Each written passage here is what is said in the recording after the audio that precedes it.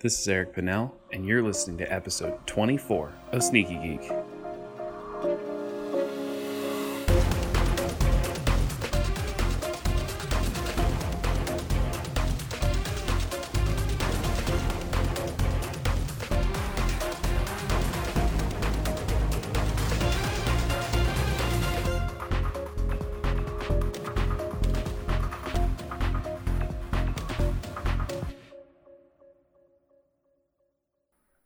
Hey everybody. Oh, hey. How you doing? Pretty good. I'm alright. How are you? I'm good. Oh, that's good. Welcome to Sneaky Geek. Today, we have our 2018 Beyond Sneaky Geek contest winner. And the only rules for entry is be in Orange County at a time when we want to record. Yeah. But he did it. Eric Pinnell. Hey, you won! Woo! Yay! Alright. It feels good, you know. Yeah. I really took out all the competition, and you know, it's good to be winner. Yeah. Yeah. Sorry, Tommy. Sorry, Tommy. It would be cool if he was here, though. Yeah, it would. So, we're here today, and we are talking about... Britney Spears? No. Oh, Better. I'm at the wrong podcast. Let's talk about music. Yeah. And more importantly, music and comic book tie-ins, which are a thing. And a thing that we've actually kind of talked about a little bit before here and there. Like in that Black Panther podcast? Like in that Black Panther podcast that's been missing? never come out because of all sorts of terrible things that happened to our hard drive. We're working on it. It'll come out. It's never not going to be relevant, Right. unfortunately. Sort of. Maybe, who knows? I don't know. Anyway, we're talking about Coheed and Cambria. Yes, we are. Woo! And this is a first for me because this is a You Should Be Reading podcast episode, and I am the guy who should be reading, apparently. Awesome. I know nothing about Coheed and Cambria except that I like the song Welcome Home, and I find the guy's voice to be a little jarring. Alright. Yeah. That's a pretty standard review. Yeah. Yep. Also, I do want to say, on a positive note of Coheed and Cambria, I love the instrumentation. I am a huge fan of drummers who don't rely heavily on smashing the cymbal. And this guy seems to know how to use a hi-hat very well, or at least the guy in Welcome Home does, because apparently there's more than one of them. Yes. And There's two drummers. There were two drummers. There's been some line And I like changes. music that builds, like power metal. Yeah. It's very 80s. And, Yeah, that's actually a key point that I would love to bring up later when we come to that. Oh, and we'll get there. Yeah. cool. So, yeah. So right off the bat, Tell me. Eric, why don't you tell us a little bit about Coheed?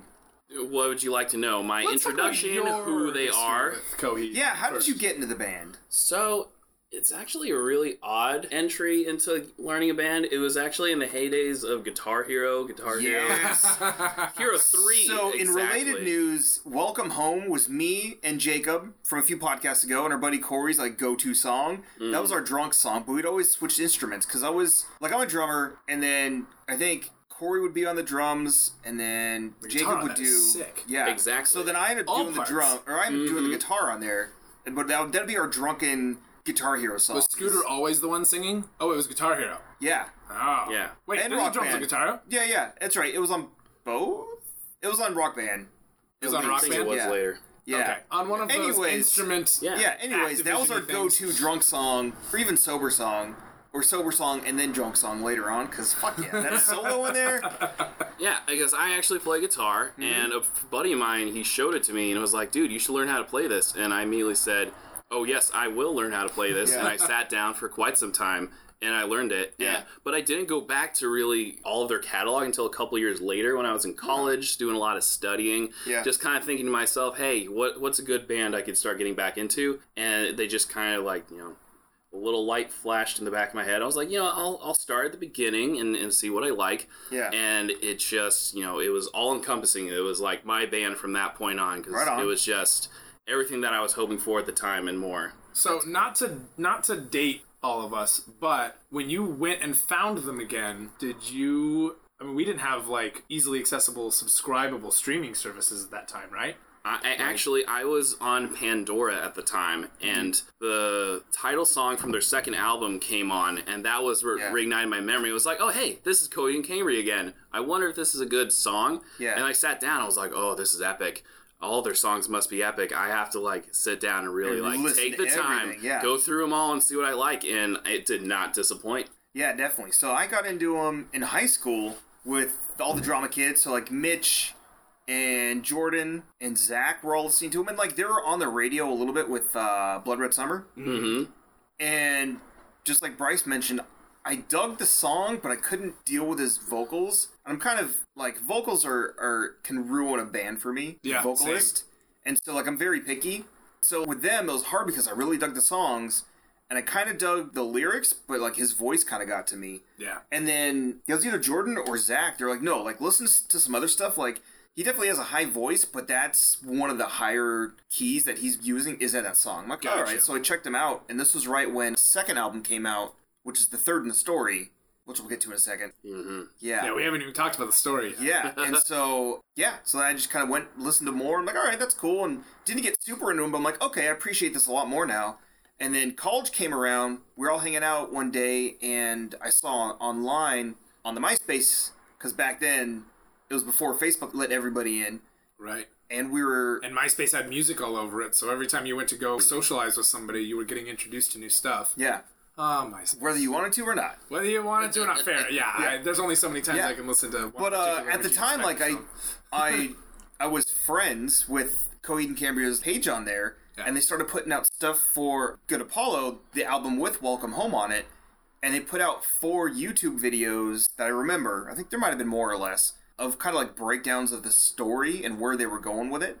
And that was when YouTube was fairly new, because that was 05, 06. Wow. Yeah, that's early YouTube. Early YouTube years, yeah. You wanted to watch a video on the internet at that time, and you might as well look anywhere. Right. Yeah. So that's, and then after that I kind of got into it, and then Jordan was like, no, you have to check these videos out.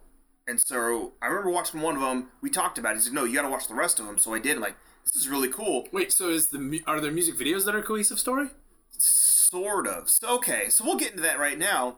Coheed and Cambria, the band, and their albums, most of them, are based on a storyline. Uh-huh. Is that storyline represented in, like, is it like sci-fi? Or it's very sci-fi. It's called the Amory Wars. Amory Wars? How do you pronounce it? Amory Wars is how I've heard it. Amory Wars. Common way. Yeah. So there's 5 parts to the main story, I think there are. So the way it's broken down is they started technically in a very similar way to Star Wars. Starts on what they start as Episode 4, which is a very Joseph Campbell hero's journey. We start in the middle. So they start in what is considered the second part of the story, which is the second stage Turbine Blade. Yes. Then you have the third entry and then a 2-volume split CD package, which is the 4th, which is the final chapter. Gotcha. They eventually completed this and then went back and did the prequel, which is the number 1, and then later they did, which is the Afterman, which is like way distant, like prequel, which is also a 2-part album. Yeah. So technically there's really 5 entries, that is about, 7 CDs, if I'm not mistaken? Okay. Yeah, give or take. Mm-hmm. What's a CD? Get out of here, man. I don't like your attitude, sir. Yeah. Okay, so these are all stories that are told through a comic book. Not at the time. So at first it was kind of just in the album, and if you read the lyrics, they kind of made sense as a story, but they're still not necessarily... So more like a concept, like a series of concepts. Oh, yeah, it's a concept album, concept band. That's cool. And then after concept a while... band, I like that. Yeah, so then after a while, that's when they started putting out the comic books that Claudio wrote.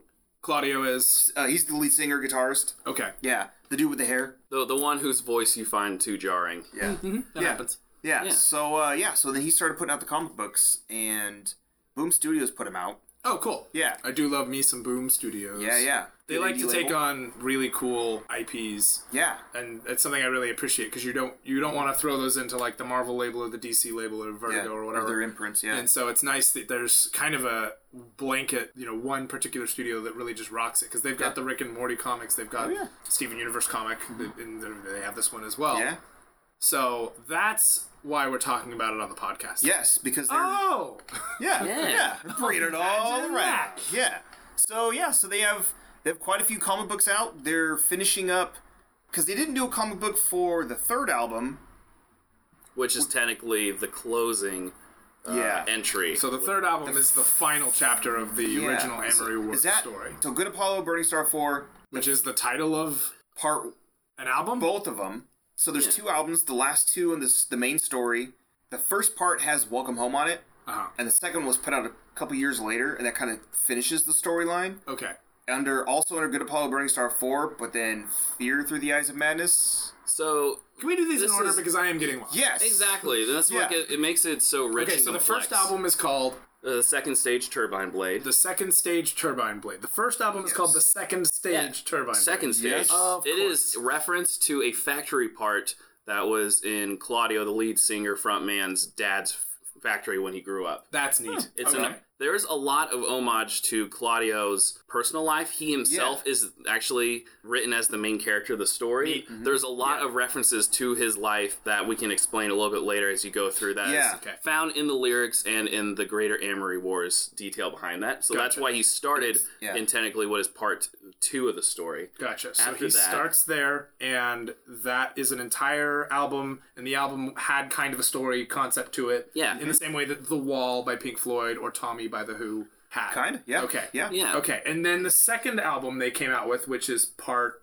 This is called 3 of the story. Yeah. In the very beginning, every album has like a number kind of associated with it to follow along the order. So the third one is called In Keeping Secrets of Silent Earth 3. Okay. There's Keeping actually- Secrets of Silent Earth 3 is the second Yes. album by Coheed and Cambria. Yes. And it is the third part of the story. Right? Out in 2003. Out in 2003. Yeah. Okay. So Even with the then freeze. we eventually went to was Good Apollo Volume 1, which is From Fear Through the Eyes of Madness. Right. Which I assume is a prequel. This is No, this is part- to finish. It's called Good Apollo. I'm Burning Star 4.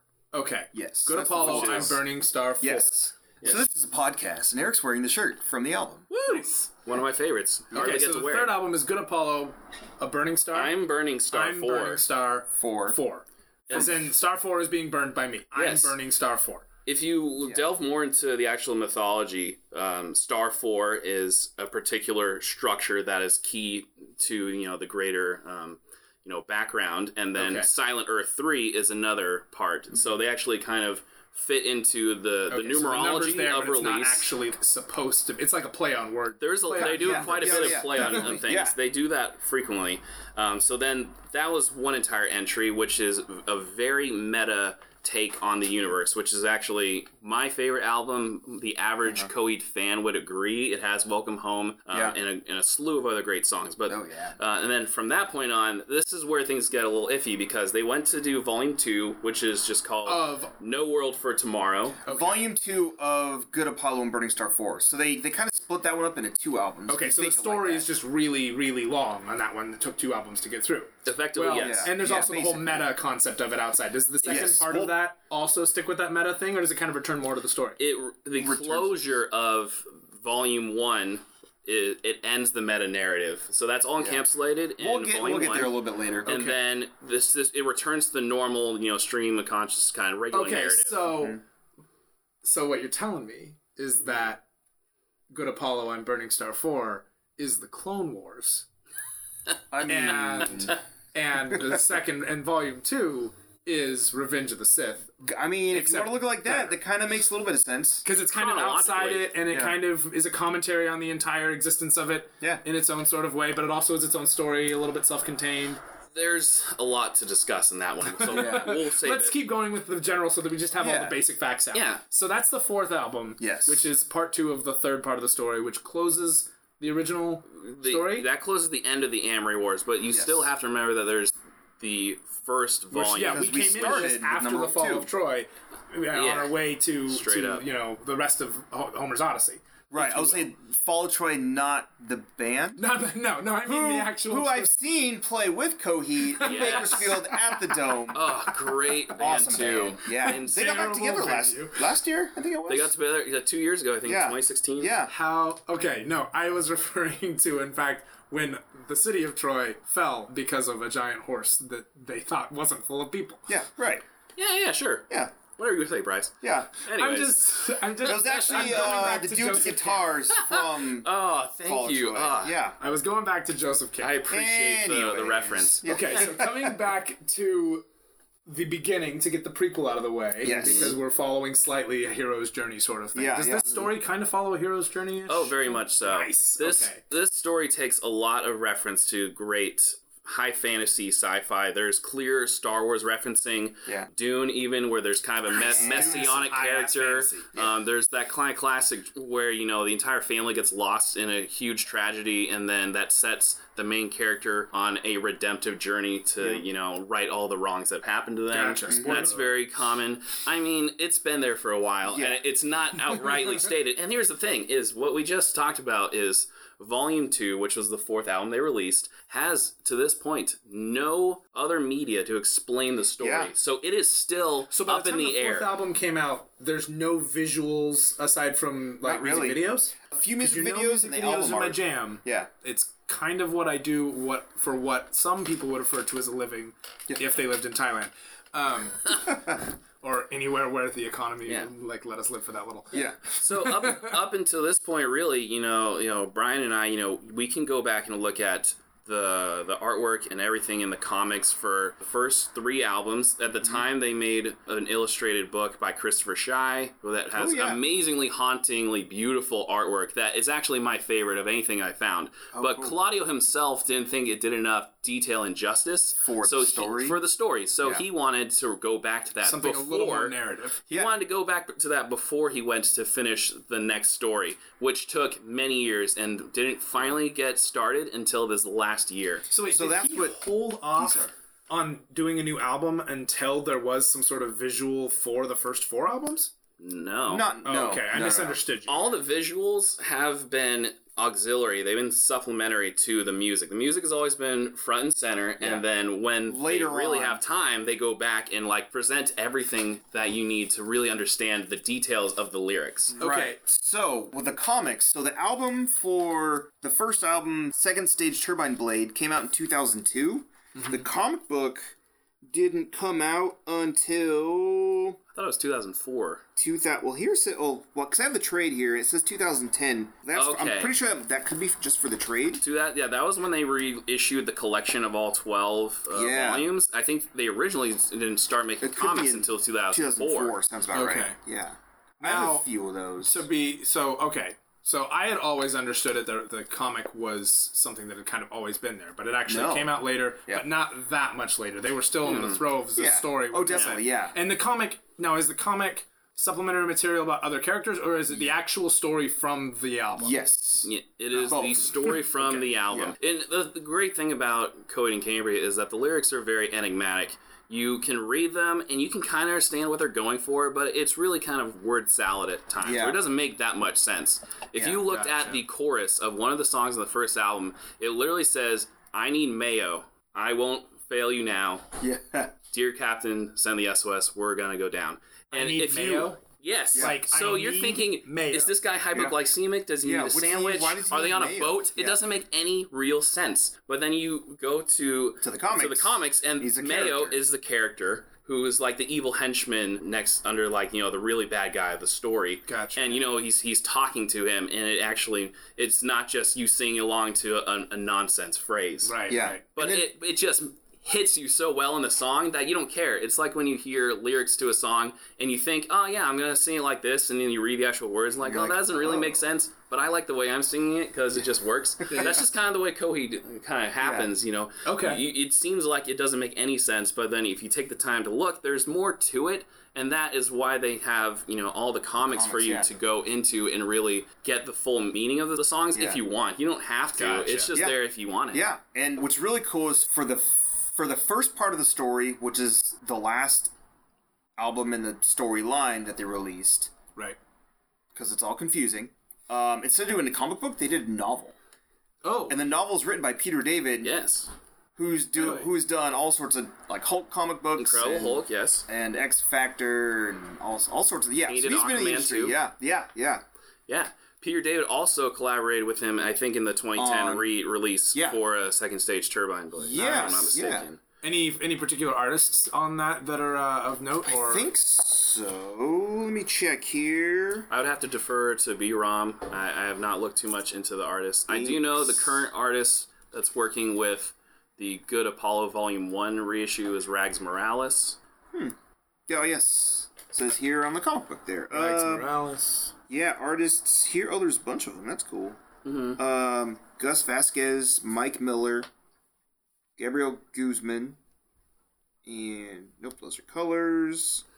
So that's for... And Claudio second Sanchez stage. writes all of these. Yes. Okay. Yeah, he's the creative mastermind behind the entire Amory Wars. In fact, the street he grew up on was called Amory, if I'm not mistaken. That in itself is an allusion to, his past. The characters of Coheed and Cambria, which is kind of the big thing, is whenever you say, oh, I like the band Coheed and Cambria, and the people would say, oh, is that just like two people, like a duet or something, Simon and Garfunkel? And you're like, no.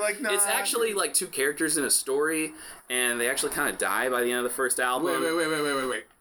Are Coheed and Cambria characters in the Amory Wars? Exactly. Yes. They are the parents to the Claudio character. Yes. And they are direct references to his own parents. Mm-hmm. Gotcha. So one of the main plot devices in the story is that the Coheed character, he has a virus inside of him that gets triggered by this dragonfly needle coat creation. Hence the dragonfly insignia. That was one of the key logos behind it, is that there's these dragonflies that activate this virus that turns them into a complete monster, essentially. Oh, cool. It's called the Monstar virus, and that is referenced in the song, and that's a direct reference to how his father, battled heroin addiction, actually. So the needle, and not yes, exactly. to Space Jam's nemesis. No, not at all. Not the Monstars. No. But it could. I mean, he has a lot of random references thrown in there. But yeah, okay, so the Monstar virus, and so this has to do with the needle. The needle, and then the dragonfly image that is very ubiquitous. Yeah. Yeah, And okay. it's everywhere. Which Cool. is really cool. That is super cool. Okay, so back to the album order, because we're still working on that. We got the whole main story. Yeah. And then after that, we went back and did a prequel. Yes. Yeah. And it was kind of confusing because they didn't really quite say what it exactly was, other than that it was in the universe, but it didn't have anything to do with any of the current characters from the series. And you kind of figure out that Gotcha. So this is it's a something maybe prequel. leading to where the Monstar virus came from, or something like that, or... That's more in Year of the Black Rainbow, which is the first volume of the actual story. Is that fifth album? That was the That was fifth the fifth album. album. That's the one that came with the novel. So the Ultra prequels, which would be the Afterman, which is 2 albums, which is Ascension and Dissension, go over a character named Cyrus Amory, who the Amory Wars, the universe is effectively named at, and he's the guy who discovers what is called the keywork. And the keywork is the insignia that is the band's logo. If you were to have a picture, you would see that it is a triangle. It has 7 circles surrounding it. And this is the podcast. And I'm so excited that I got to say that for the first time. There's a podcast, and if you were to see that there is a triangle, there is a small circle in the center. There are then 3 other circles on each side of the triangle, and 3 large circles that are encircling the points of the triangle. And that represents the keywork. And the basis behind the story is that the universe takes place in what is called Heaven's Fence. And Heaven's Fence is a collection of 78 different planets that are all connected by 7 very large stars, one of which being called Star 4, which is referenced later. And they're connected by this large beam of energy that, provides, transport. It provides, energy to, power the planets themselves. Gotcha. Right. Like warp, what are they called? Warp pathways in Star Wars, or like the gateways. Hyperspace lanes. Hyperspace lanes. But actually physical. Or more, okay, so more like energies. the gate system in Cowboy Bebop. Okay. Yeah, I can Like see it's that. kind of like a space freeway. Yeah. It's used that way as well. You get on and... Yeah. Gotcha. Yeah, so that's kind of how all the planets are connected, and that's what that triangle represents on their logo. Nice. Exactly. Okay, cool. And the real kind of kicker behind it is that they find, especially in the Afterman album, is that the real energy source is actually, this is kind of the Soylent Green is people moment, is that it's actually powered by the souls of people who've died in the universe. Oh, wow. Yeah. And in that album, the character Cyrus Amory, he enters this space, and then he gets possessed by a series of different spirits, and each song represents that person's tormented life beforehand. Oh, it's a very dark album. It is. You're giving me a lot of information here that is, would be considered, I suppose, kind of spoilery, but it's also exciting. Is there a lot more to this beyond what you're talking about as well that still would There's a lot of shock different me and excite characters. me, There's a 'cause- lot of, I guess they're angels, sort of protectors of the universe.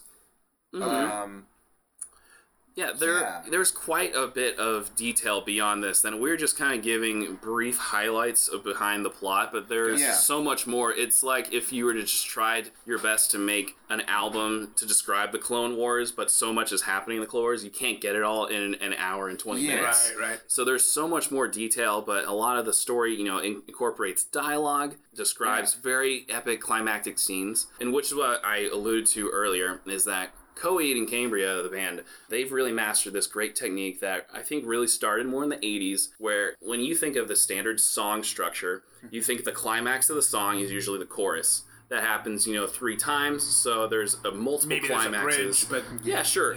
If you want to argue from the guitar player standpoint, the guitar solo is obviously the climax. But it's usually that can happen anywhere, though. Coheed has mastered this technique, which is called terminally climactic song structure. Okay. Where they will go through, and they're a very progressive rock band. All the albums sound very different from one another. Okay. Even songs within the album can sound very different. And inside of a song, they will have multiple, like a suite, where they have a beginning slow section, and then that can change into a completely different type of song within it. But a lot of times, they will end on a single section at the end, the terminally climactic part, where you have this really grand sort of, there's overlapping, lines, kind of like lyrics. A little bit. Yeah. So there's, exactly. They totally do that sort of, that fugue scene where, you have multiple, lines of lyrics that build on top of each other. You have multiple guitar lines that are interweaving together. Nice. It gets this beautiful wall of sound, and it ends the song on that. So you go from the beginning to this grand ending, and then you just want to keep going. I mean, examples of this would be, I think, Everything Evil in the first album. Yeah. The Crowing is a beautiful, one of the best endings to any song is incredible. And the live is just like, it's just amazing. It builds, and that's the thing. It's like, and that's that started in the 80s, I think. If you think of, I don't know, like November Rain,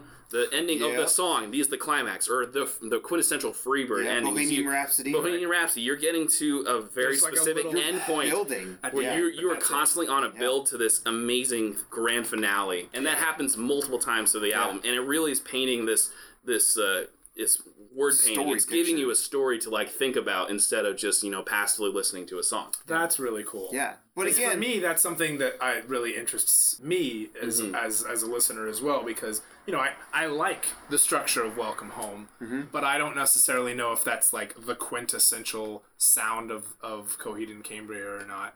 That's one of their heavier songs. It is and it isn't, because they've done so much with their music. Yeah, but for me, from a musician standpoint and from a listener standpoint of somebody who really does like to explore music, it's cool because obviously I'm geeking out about this concept of this really high sci-fi system going on and this whole story and all this extra structure, but musically that's also really cool because that's not something that I never considered that about Coheed and Cambria. I just assumed it was power metal ballads with a really high squeaky voice. And to be fair, the high-pitched voice, I feel like that goes back to classic, Italian opera from a couple hundred years ago, where you have the high soprano males. They actually had what are called castratas.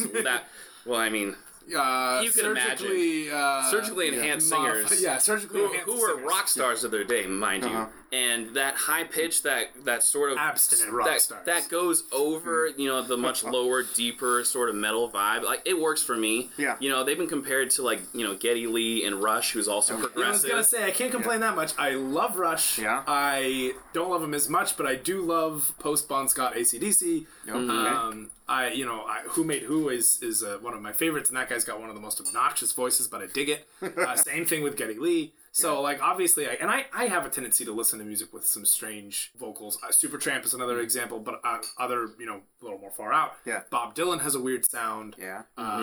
Very weird. Even I'm not a Bob Dylan guy. But Neil Young has a really, really high, annoying voice, and I love him. So, I guess I can't be too harsh on it. Yeah. It just is a different combination that I'm used to, I guess. And there's something to be said about them taking very, very dark subject material and adding a very poppy spin to it. Yeah. there's some really, Dark Red Summer. Dark Red Summer is a very disturbing song if you read about it. Yeah. But it's done in a major key, and he's got this happy-go-lucky. There's like cheerleaders clapping in the background. It's one of the most poppy songs ever. Oh yeah, and it's fairly dark. It kind of adds to that dark twist to them. Is that there's this really happy guy singing over it, and it just kind of like grabs you if you're willing to just kind of like follow down. Yeah, and that was part of their plan too, because they're like, we could do this, but this is something different, and we're gonna. Yeah, and that's I think a nice contrast, which makes it interesting. Yeah, all right, that's fair. And something we touched on earlier was the meta element that happens in Good Apollo Volume 1. Volume 1. Yeah. It's weird. Which is probably, it's one of my favorite things where they really... Does the band show up? They step... Oh, kind of. I mean, they step outside of the narrative because they introduce a character called the Writer. And the Writer is effectively the God character. They reference God obliquely throughout the entire storyline, but this is where you find out that the God character, the Writer, is actually the person who's physically writing the story as you go along, which is another allusion to Claudio in a different form. Right. And this guy is crazy. Yeah, he's manic depressive. It is one of the most manic albums. A little about his process and the things he struggles with. Yeah, and the things going on in his life that's affecting the story. So it's like extra meta with Claudio going through similar stuff. Obviously not as crazy, but he's put it into this character, and this character is writing. I'm doing air quotes right now. It's a podcast. You can't see it. Is writing the story, and I got the comic right here, and you can see it in the last couple pages. Like you can flip through the first. Oh, I like that he's like shirtless and crazy writing on the ground on the cover. Yes. Here. Yeah. This is probably one of the healthiest... We will probably post some of these images when we post this on our Facebook also. If you're looking for references, you can find them there. Yeah. I would say this is one of the healthiest examples of displacement that you can imagine, in that, or even, this person, he's dealing in real life with the worst breakup at the time. And literal demons. And yes, he instead takes that creative energy, and now he decides that he's going to write basically the world's greatest prog rock breakup album.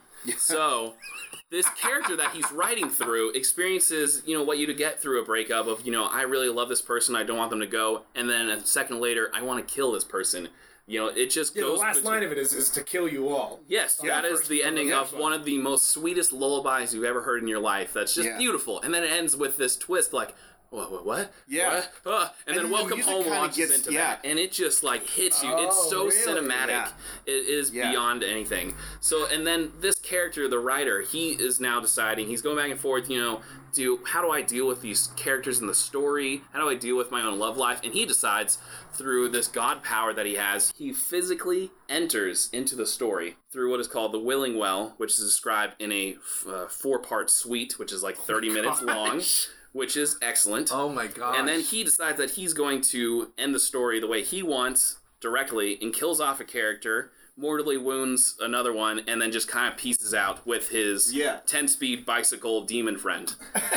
Which is another single of theirs. Yeah, and one of the characters that he himself creates as a hallucination, but is also kind of morphs into a real character, is a literal 10-speed bicycle that literally tells him to just kill them all. Yeah. Just as a very psychotic element to this character. It's a very strange album. That is, that's a little weird. But if you're into it, it just hits on every level. They have the best defining guitar work, I think, across their entire catalog on the album. I think it's listed in the top 100 guitar albums of all time, in fact. Wow. Yeah. I do love me some good guitar, like Eric Johnson, what is it, Cliffs of Dover. Fantastic. That's some good driving music is what that is. Mm-hmm.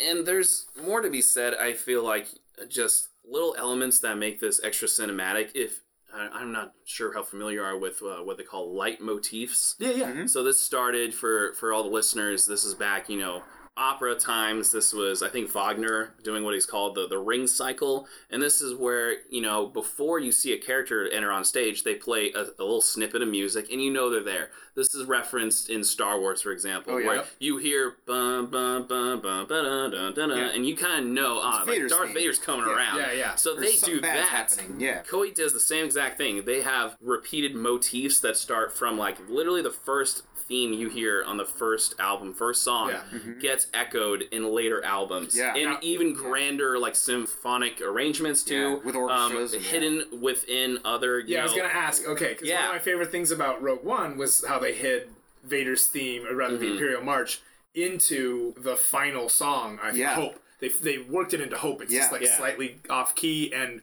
really slow, or was it really fast? I don't even remember. But it's in there. So do they continue these motifs for these characters? Because that's also a big thing they do in Steven Universe, but they do it with instrumentation instead. Do they do that as well? Or? Very similar. Yeah. They do that. There's another similar theme that is the intro song to the second album that they bring back in further albums later on and more grandiose. And there's a clip of piano notes that they'll use that's representing time. Yeah, that would be Yeah. So, but that happens on every album. In fact, it's on one of their newer songs they just put out. At the end of the song, which we will get to in a bit. Yeah. Yeah. Which was really cool when people heard it, and then because it's very faint at the end. If you get done with the song and you're like, okay, that was really cool, and they're still kind of playing out, and you're kind of like skipping over it, and then you kind of like realize what it is. You're like, oh shit, cool. They are a big fan of Easter eggs, especially in the very first few albums. There was always a hidden bonus track that if you let play for such period of time, 5 minutes or longer, then a hidden track would reveal itself. That's an extra part of the storyline. And some songs would even just, in a sharp cut, there'd be like a sharp cut where you're in just the middle of this happy-go-lucky song, and all of a sudden it cuts to Blood Red Summer from the previous album. Yeah, so they will make random cuts, and when those hit, you're like, oh my god, that's what's getting you to that. It's all actually connected, and it just kind of keeps you waiting and hungering for kind of more. Okay, so have we gone through all of the Amory War story at this point? Do we have one more album? So we finished off because we did the one prequel, and then we went all the way to episode 5. Yeah, and then the next thing that came out was the non-album. Yes. Right. So before we get to that, I have a question. Sure. Is it really obvious when you're listening to this stuff, or are there like threads and people all over the place trying to figure this out and piece it together like a puzzle?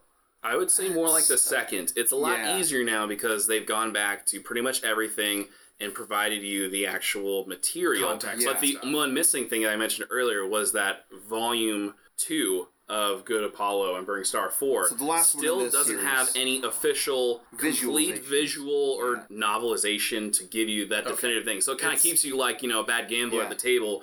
George R. Martin not releasing the last 2 books. You're like, come on, get to it. Yeah. But Claudio is almost done with the reissue of Volume 1, so after that, hopefully, he will go on to that and actually complete. Yeah, although it's very cool because they'll do album breakdowns and he'll say what's going on with the story as each song is going on. Gotcha. Sometimes they're hard to find, but they're on YouTube. But again, like you have to sit and look for them. Is it like commentary or is it like here's a pamphlet? It's a little bit of both. Okay.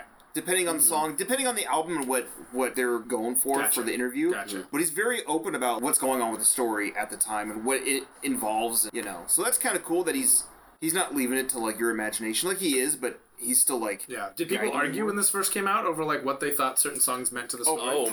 They had fan pages, the Cobalt and Calcium fan page, where they were just threads of everyone trying to figure out what exactly does this lyric mean, how does this fit. There's like Reddit subthreads I've seen of people just going through. Sounds like the Silent Hill fandom. Yeah, I mean, they have their own like fandom wiki page that has everything, but it stops at a specific point, which is Volume 2, which we're all waiting for like that final story to come in. And what they did a good job is starting actually with The Year of the Black Rainbow is that they started these deluxe packages where they will give you the novelization or, their artwork behind it with the album so that way you can listen to it, you could follow along, and they make it really streamlined from that point on. He owns his own comic company, Evil Ink Comics. You can go on the website. You could find all this stuff there, or you could find it on Amazon too. Yeah, or if you're at a Comic-Con like we were, you get them at the booth. Yeah, I actually got Claudio's autograph 3 or 4 years ago at Comic-Con, and he was just sitting in his booth. There wasn't a line. I just walked right up, and he was super cool. We talked for a quick minute. I got Jacob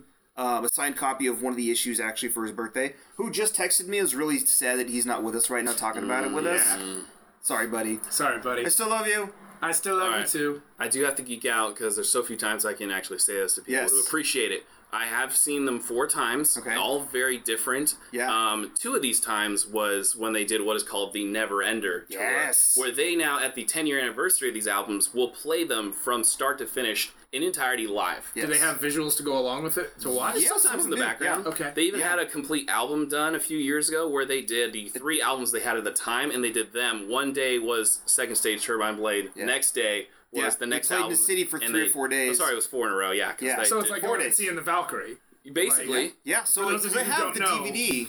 And so it's cool. So they did the album, and they did kind of a best of, like, last 10 minutes of the show, 10, 15 minutes they played. For those of you who don't know, the Valkyrie is such a long opera that it is often done in multiple nights. Wow. Yeah. Yeah. And that's how they did it. Yeah. So I went to And two this of is these, really right? like a modern opera. Yes, Yeah. it is. It's a really space is, yeah. opera. That's, Straight up. that's super cool because I had It's a never, rock opera. It's a I comic had book rock never opera. imagined that that's what was going on, because I mean it's got like Under the scenes, you've yeah. got the hero's journey, you've got these songs that are like, I mean you that are These guys can play their instruments, but which is- also And they are like, fantastic if musicians, this is arguably. yeah. from everything you've told me, this guy's understanding of music is much like somebody who might compose an opera. Oh, totally, Which yeah. is really cool that he has this all working in, and he has these leitmotifs and these like little hints to fugues and these Yeah. throwbacks to these other things. That's incredible. And I think he isn't.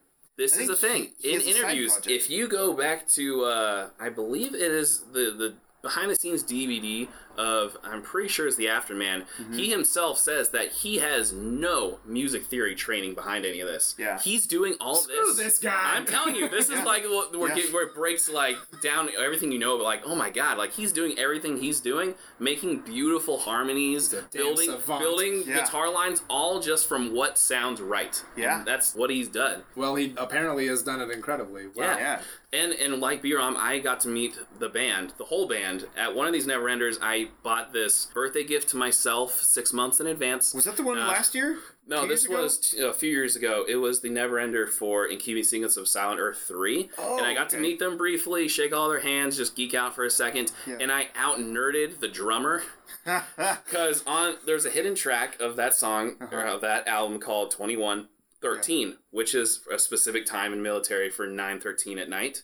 And the concert started a little after 7, so I told them going in, I was like, you know guys, it would just be the greatest coincidence if you could play the song 2113 on 2113.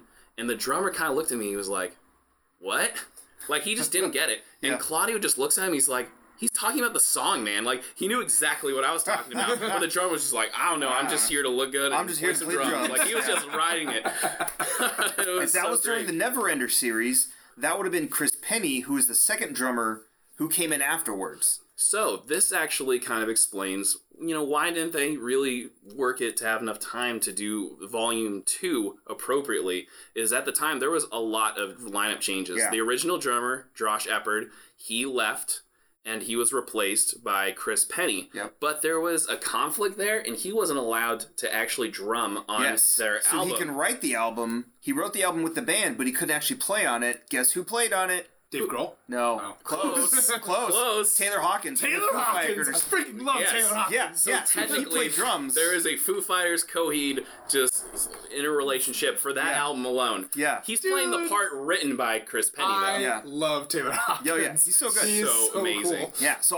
so of course I freaked out when I found out that was happening. I did too. And so I was there's- like, here, yeah. you heard it first. So there's a few because they did a behind the scenes DVD for it, and it really sucks because he's not in there that much. Uh-huh. But there's a few shots of him playing or just like in the studio, and you're like, oh shit, it's him! It's really him! That's super cool. And when That they sucks for filmed Chris Penny. exactly when they filmed the Neverender series, the 4-day concert epic, he's the drummer at the time. Yeah. And during the final cut, which is the Oh my closing God. blues like jam of that Yeah, they'll song. jam it out to 20 minutes. It was I love a good it jam was band. Dude, we'll throw 23 it on later. minutes, and 7 of those at least was Chris a drum Penny doing solo. a drum solo And the it was whole time, fantastic. John Bottom status. Yeah. And it was crushing. You see this picture of this guy holding like a beer, just like his jaw hitting the floor, like oh my god. Yeah, It's so and then you see good. like the band walk off stage to let him do his thing, and they're just chilling, watching. Real quick, they is get this their an actual drinks. really good quality drum solo? Because Yes. Yeah, drum oh, solos, we'll throw it up later. If you love, we would love to rewatch it. Yeah, I've seen him real numerous skeptic times. to say- I'm a real skeptic of drum solos.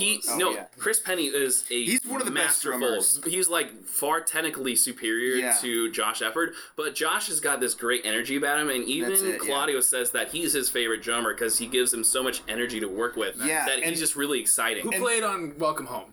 That was That was the Josh original. Still. Yeah. Original guy. So Before he left. he ended up coming back later on. Gotcha. Much later on, before as Chris was leaving, but around the same time, their bass player Mike Todd got That's a- busted because he tried to rob a pharmacy Yeah. because he was addicted to painkillers, and then tried to go back to the show that night. Yeah. And they caught him. Yeah. And he was on house arrest for a long time, and they had to officially cut ties with him and everything. It was bad. So actually, when I got Claudio's autograph at Comic-Con, it was that summer, and so you had this look So on. he's like, I'm just chilling because what else am I gonna do? Kind of, but also he, because I was there and there's a few other people coming up, and you could tell he was kind of nervous. He was like, "Don't ask about the bassist. Don't ask about the bassist." Not me, Yeah. but like he was just like, "Please, nobody ask about it." He didn't want to come out and say like, "Hey, I don't want to talk about it," because as soon as he did, people were going to start talking about it. And so you can tell he was very apprehensive about doing anything anyways to avoid it, but yeah. still a cool dude, like sat and talked. Oh, man. Yeah. That was huge. That was one of those moments, again, where you think, like, this is going to, like, fracture and break this band. It was just such an intense And it wasn't. story.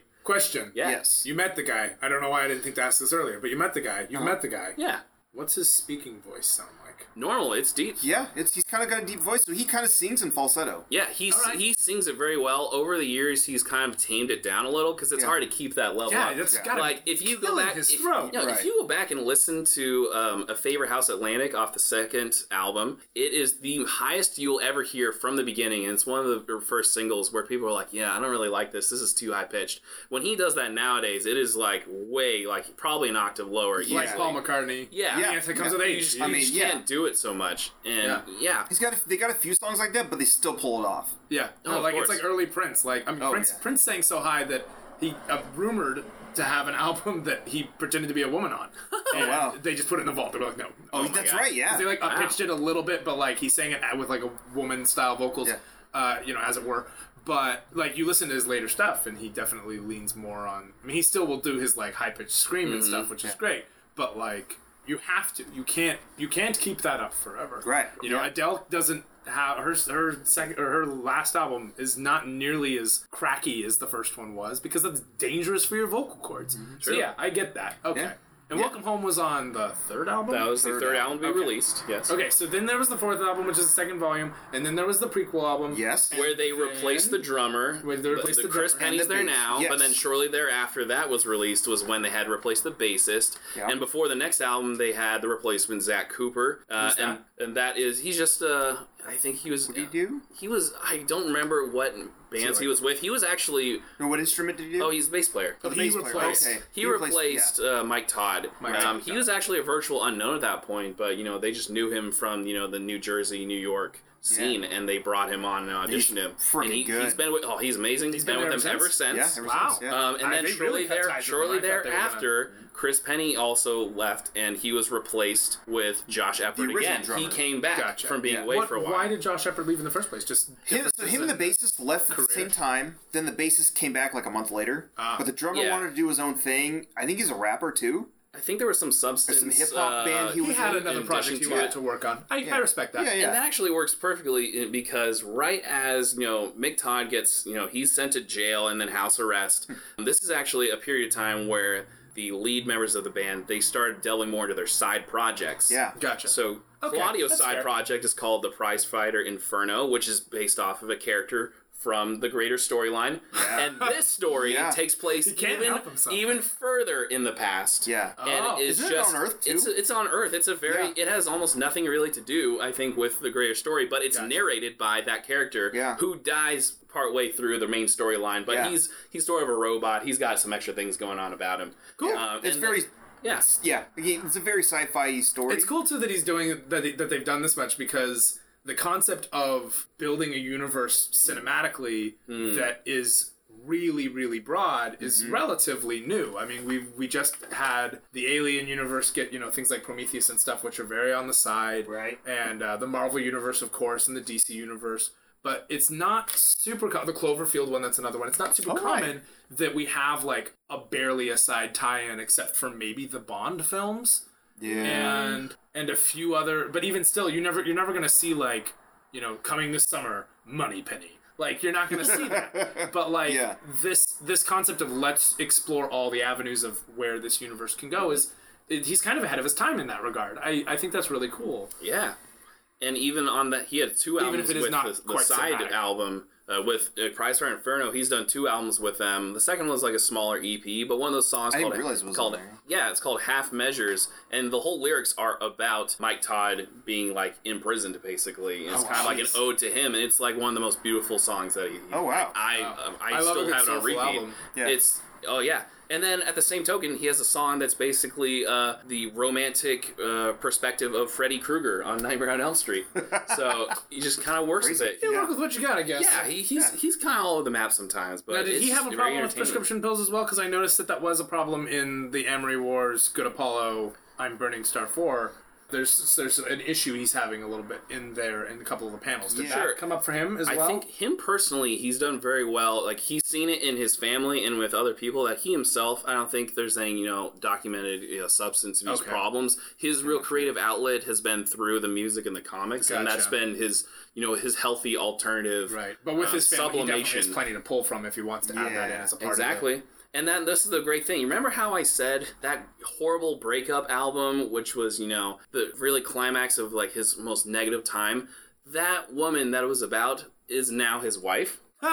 Yeah. And she sings with the band on tour and sometimes they do sheets together. She co-writes the comics. Yeah, they're like a major team now. So it seems a bit awkward to me that, when she's there singing background vocals to, like, I want you to die right now. Will you drink my chemical? Just like these horrible lines that are about like wanting to murder her in a very healthy way now. Yeah. She's there singing with him. Yeah.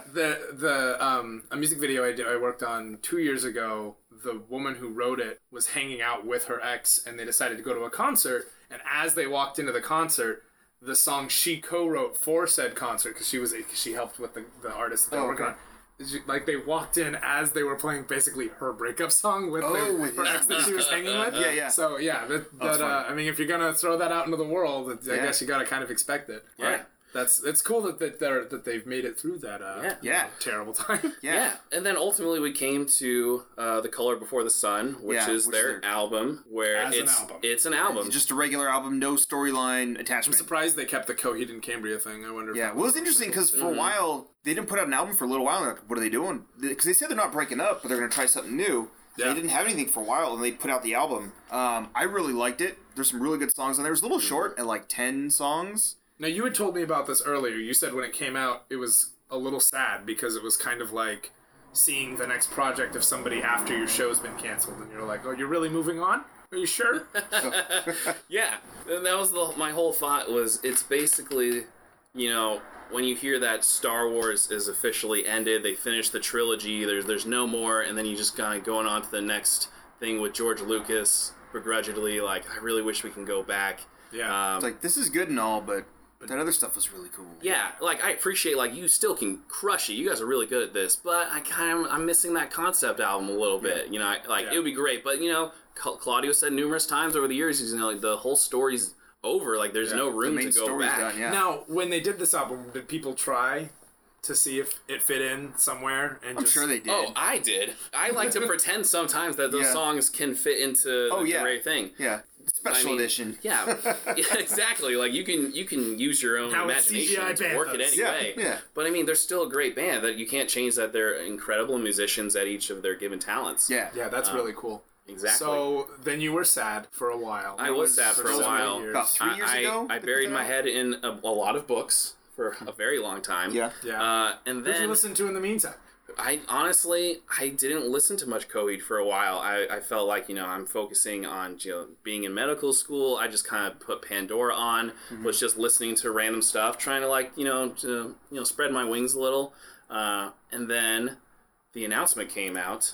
A couple of months ago. Yeah. Because Coheed started being really cryptic. They were posting things on social media. Yeah. That's my favorite thing to do. Yeah. They just had, just instrumental piano music, some really creepy, like, imagery. Like, is this kind of like... what's going on? They didn't play like a time motif, did This looks like they're starting in, like, Saw 10, or, like, I don't know what's happening here. And then they announced that they are going back to that universe, and in what is now called Vaxis, which is not just a 4-parter, it is a 5-parter, Act 1 through 5 ultimately, which is the greatest thing. It's like when they tell you, oh, hey, episode 7 is coming out in a couple years, and you're just overwhelmed with this rush of joy and excitement and happiness. Or and like it feels when they so good to be announced back. That the Clone Wars was coming back. Oh yeah.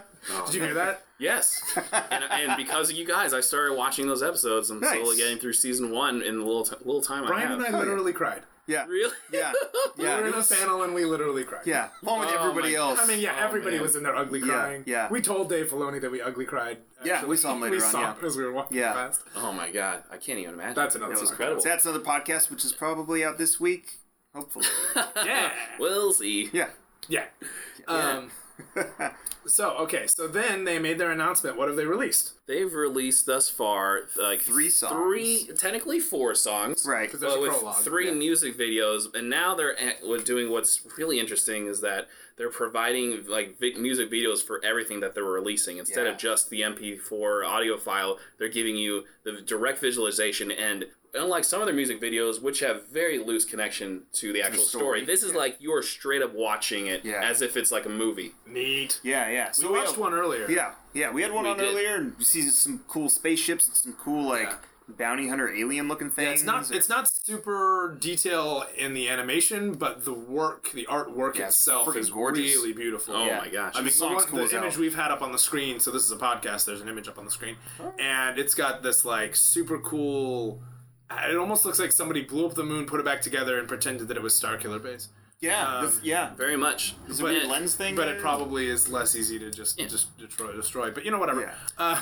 Yeah, and I can't speak with total certainty about what happened in the end of the final album because there's no real written story to describe it. But you can pretty much gather that the Claudio character has, defeated everyone, but part in doing so, he had to essentially sacrifice himself and destroy the entire keywork to release all of the souls so they're no longer enslaved. But that kind of destroys the rest of everything. Right. Because again, everything's being held together by that. By the keywork. But that's gone now. Yeah, it's a necessary evil for their society to function at that moment. Yeah, so now it's kind of picking up in that universe. Those characters who were previously there, I'm assuming they're all gone. They had to die. Pretty much they all died. Do we know if there's a time jump?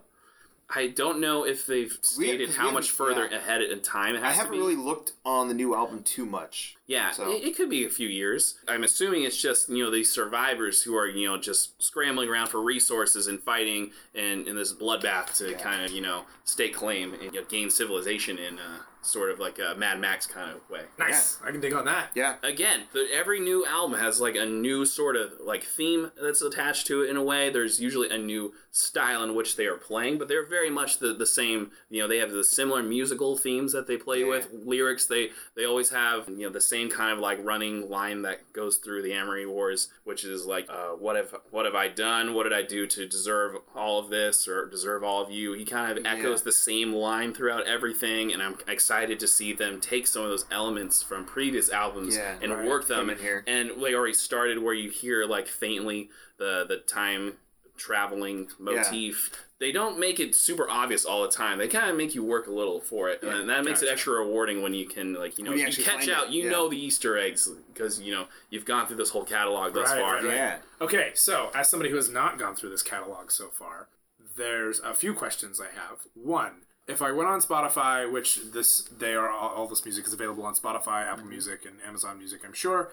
Well, Amazon Music, I looked this up. They do not have all the albums. They specifically have, go to Apollo Volume 1, you have to upgrade and buy the unlimited version to get access to those songs because it's clearly the most popular. But all the other ones are there. That's kind of their way of getting you to fork over the extra dough. Right. But I went to YouTube and they're all still there. They're all on YouTube. Even all of Neverender and their albums, live concerts, they're all there. Okay. Yeah. So either way, if I go to one of these music streaming sites, do you, to get just a taste of this, recommend listening to just a few of their hits, or would you say dive into the albums and just go start to finish? Would you say start to finish chronologically or start to finish release order? This is the same question we have with Star Wars all the time. So what's the order? Because you don't really get a feel for the story. You get a little bit of a feel for the story as you're listening. So you could go out of order or go like chronological order, but you could also just do release order too. Yeah, I think if you really want to just get a feel for the band, you've heard literally nothing of them. Yeah, you could listen to the singles and see if this is the kind of band I'm interested in hearing more about.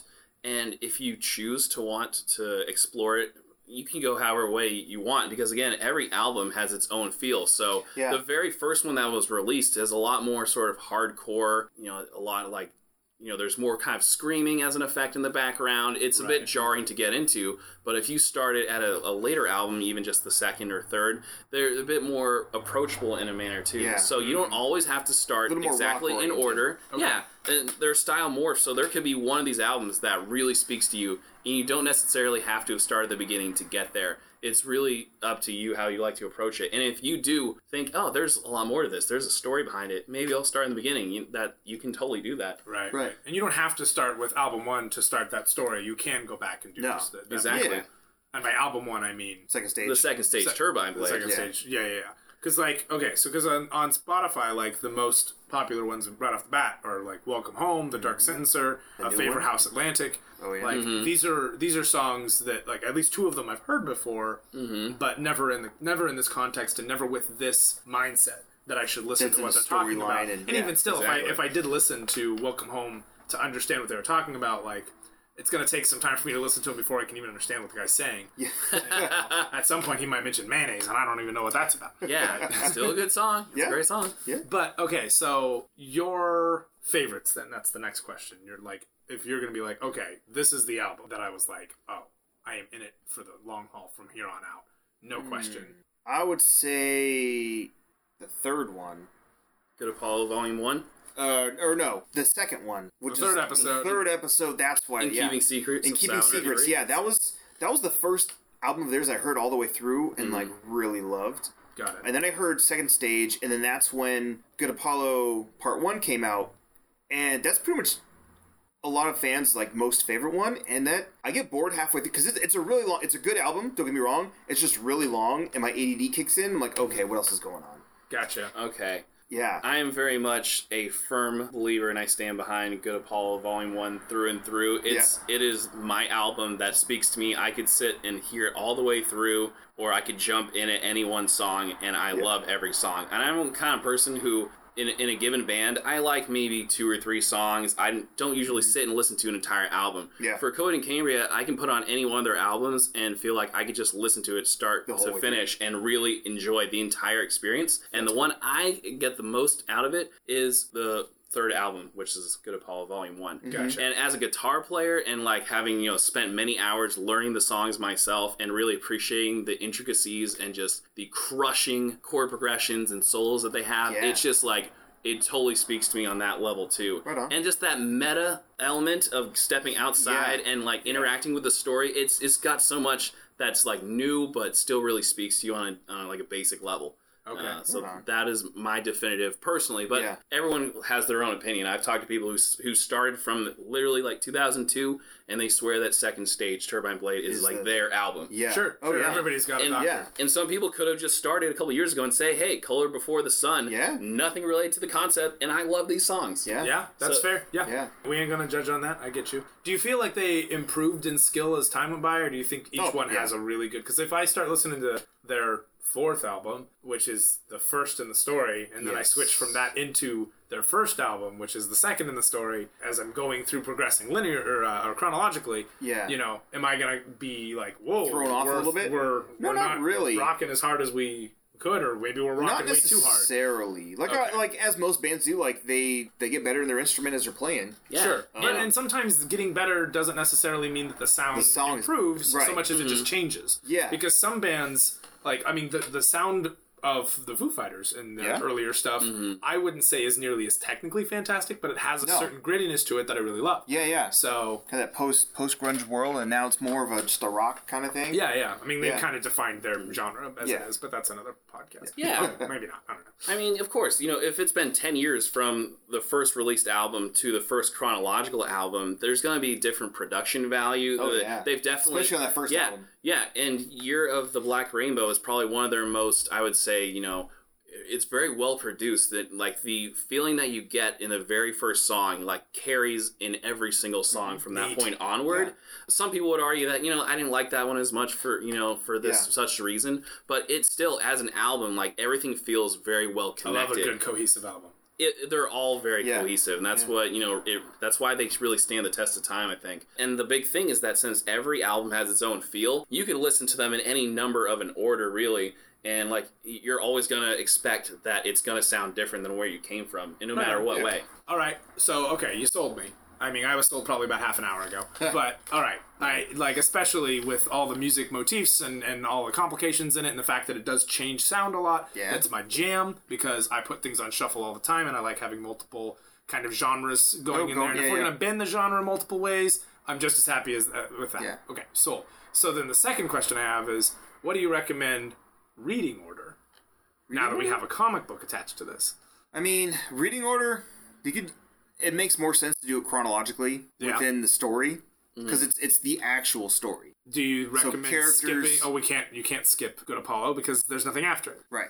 Yeah, but if you want, you could technically go back and you could start with The Afterman, which is the first in the real Amory Wars story that has a visual aid behind it. Yeah. Then you Sets can up go the whole forward universe, from there. Not necessarily the characters themselves, but the whole universe, so you kind of get a good little background. Okay. And, So then you could read the novelization. yeah, so you can read the novelization, which which sets up the actual characters of Coheed and Cambria, which aren't in the later. And that's with Ascension and Dissension, or is that? So at The Afterman, Ascension is about Cyrus Amory, who was really discovering this entire framework of what we're going to delve into later albums. There's the triangles. Yeah. The first CD that describes the Amory Wars, which is Year of the Black Rainbow, describes the creation of these characters, Coheed and Cambria, the people who developed them. You were starting to learn about who the evil bad guy is, right. Wilhelm Ryan and his henchmen, and what they're kind of up to, which sets us up for where we start chronologically with the second stage, Turbine Blade, where at this point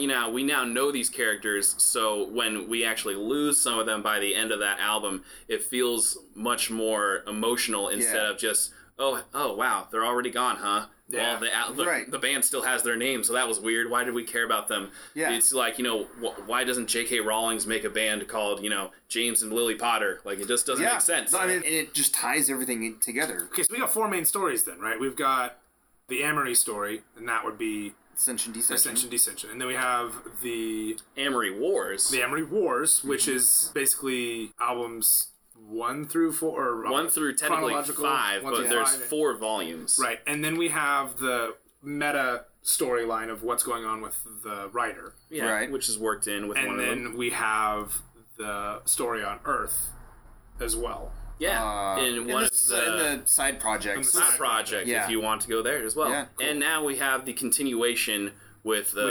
Vaxxus, which is going to be 5 acts. Which 5 is acts. So is it 5 albums? Or I believe so. Wow. That's which pretty is cool. and, they're this far in their career, 15 plus years, and they're it's not just going to be a 5th song after this, and they're going to be like, that's it. They're going to do one album that's Act 1, and then a second album that's Acts 2 through 5. Yeah. You know what, guys? This bit off more than we can chew. Yeah, but you know what, though? They've done stuff like that with songs where they theme it after whatever character or storyline for a second. Like they have... Are you talking about like the suites? Yeah, like the suites. And that's another element of them expanding, is that in the first album, Second Stage Turbine Blade, there aren't any suites. It's just, the 10 plus songs, and then you're good. You have a hidden track, and it's fine. The second album, they have a suite at the end called the Camper Valorium, where there's 3 songs that describe an entire series of events towards the end of the story. That's neat. And then in Good Apollo, when I describe the Willing Well, which is how he enters through realities, that is a 4-song suite. Yeah, when you get to Volume 2, there is a 5-song suite, which is called The End Complete.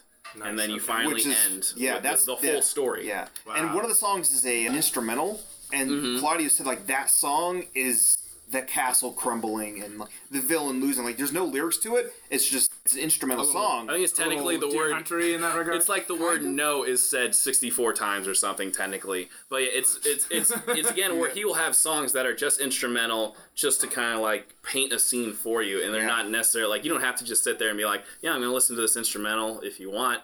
But otherwise, it flows into the greater concept of the album itself. Yeah. All right. Well, I got my last Coheed question then. Okay. Before we have to close this and wrap this all up. But what if I wasn't as willing to listen to metal?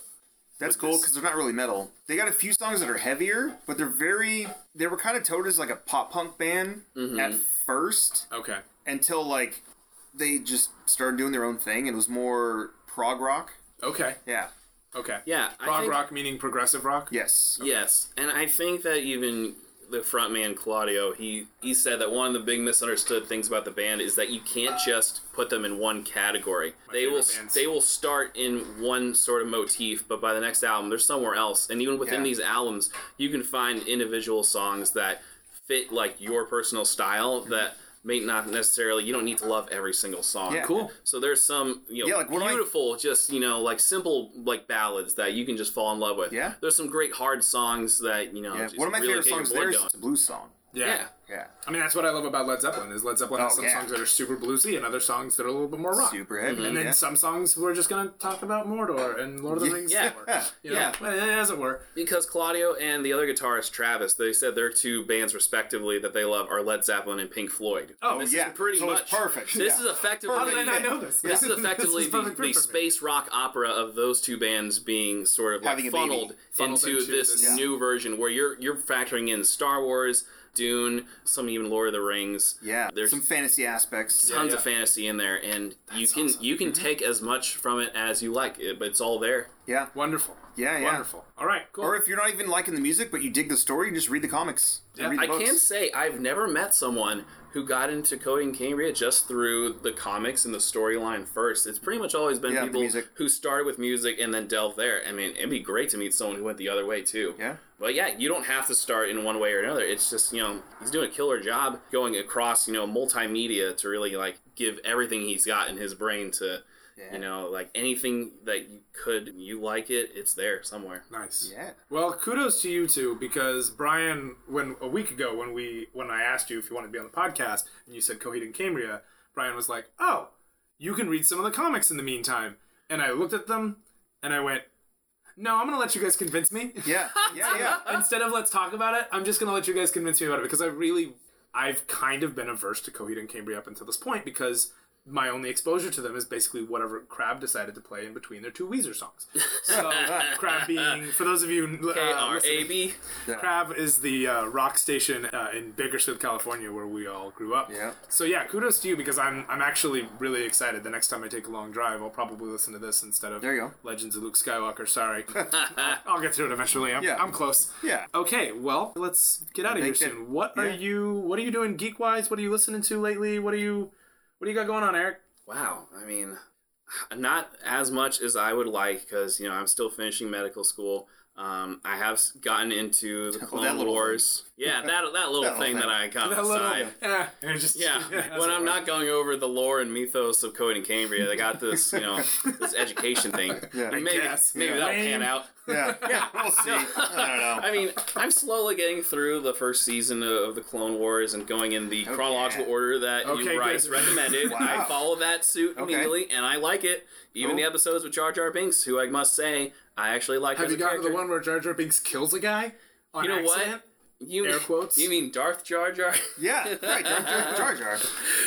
No, I think that's probably one of my big nerd things I'm going for right now. Yeah, that's a good one too, because Clone Wars Chronological starts off with what is that? Is it Delta? With that particular squadron, with with Fives and Heavy and all them. Yeah. If you're gonna go, if I was to go through Clone Wars episode too for the first time, like the one where with Shaak Ti training them and all that stuff, and the bounty hunters they're having to resort to using, but like all that stuff really just gives you a full like immediate scope of the war that you're going into, which is really cool. Yeah. We can worry about dealing with how much we like or dislike Ahsoka for the first season later. Okay, because technically I did start with the Clone Wars movie with Ahsoka being Which introduced, is third and I texted Bryce saying how much I hated her character. But then he's I like, rewatched it a couple weeks ago, and I'm like, oh god, I just need to get through this, and I'll be okay. She was so annoying, and it took me so long to even like care about her. Yeah. But then just going back and starting back in Bryce's chronological order, I was like, you know what? This is actually one of my favorite characters now. Yeah. One of the best parts about Ahsoka also, I mean, this is, I don't want to get too far, but you know how I love me some Ahsoka.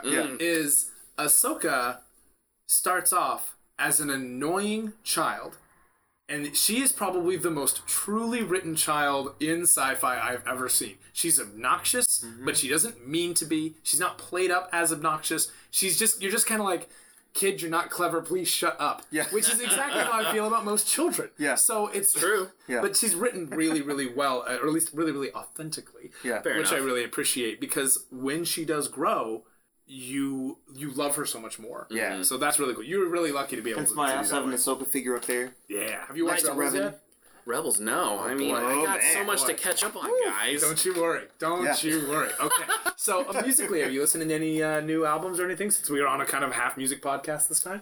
You know, I actually, in high school, I liked some Fall of Troy, but I only heard the couple songs like the FCP remix and a couple others. Classic. One And of them then was on Guitar Hero. Yeah, and I did a series of long drives recently, and I was thinking, you know what if I just, go back to some bands that I heard in high school. Oh, right. And I thought, you know what, let's just listen to Fall of Troy. And man, that stuff is crushing right now. Holds I'm up. so into it. Does, man. Oh, man. I really need to listen to newer stuff. I listened to that as well, and it's pretty good too. Nice. I think like the Manipulator album is like where I'm like, that's my jam. Classic. But yeah. that's probably one of my new musical interests, Yeah. especially because I've slowly branched. Like my original musical interest was more heavy metal and Metallica, Yeah. and then Coheed was kind of a natural like maturing from there, where there's some screaming to it. Yeah. There's some change in like darker themes. So you're kind of growing from there. Then I had more like Killswitch Engage, which is just straight up like one of my all-time favorites. hardcore, but they have very positive lyrics, which is they're refreshing. very. Yeah. Shoot, they had a name for it. The lead singer kind of came up with. Which one, Howard or Jesse. Jesse? Shoot, I can't remember it. It's like life positive metal or Yeah. something like that. And that's great. Life metal. And That's what it is. Life- yeah. Life metal. They're And very then- positive with their Yeah, stuff. and to take it Except from the Howard's emo album, but that's a whole thing. oh god, that was hard to listen to, man. it was. I had to stop for a while because that was too much. Yeah. Yeah, I've been there. But then the next progression from there is what's kind of there where you have still quality musicianship, but you're taking to the next level of there's a bit more screaming, but there's still like melodic elements as well, and then it just Fall of Troy kind of fit that next progression for me, Gotcha. and that really just is like hitting me right there at this time in my life. I don't know. I mean, I don't know what that speaks for being a fourth year medical student, but that structured to work with children. who's working with children, but the structured chaos that like I'm a big fan of. So Yeah. works And for me. I totally. think that's probably what makes Coheed really interesting, because when you hear that sort of instrumentation, you expect, low kind of noise, and instead you're Kinda. met with this kind of higher, actually melodic vocals, Yeah. even if they are Which made sense because they did a Iron Maiden cover, The Trooper, and it is one of my all-time Yes. favorite covers. Which, by the way, one of the 4 concerts I went to was them opening for Iron Maiden, Oh, no way. which was one of the dopest Holy concert shit. experiences of my life. It was That's weird a because like I cool was lineup. the kid coming to the concert for the opener, and then it just as like a bonus, I'm now staying for Iron For Maiden. Maiden? That's And pretty talk cool. about guitar work. Oh my Yeah, god. all 3 of the guitars. there. Phenomenal! Oh my.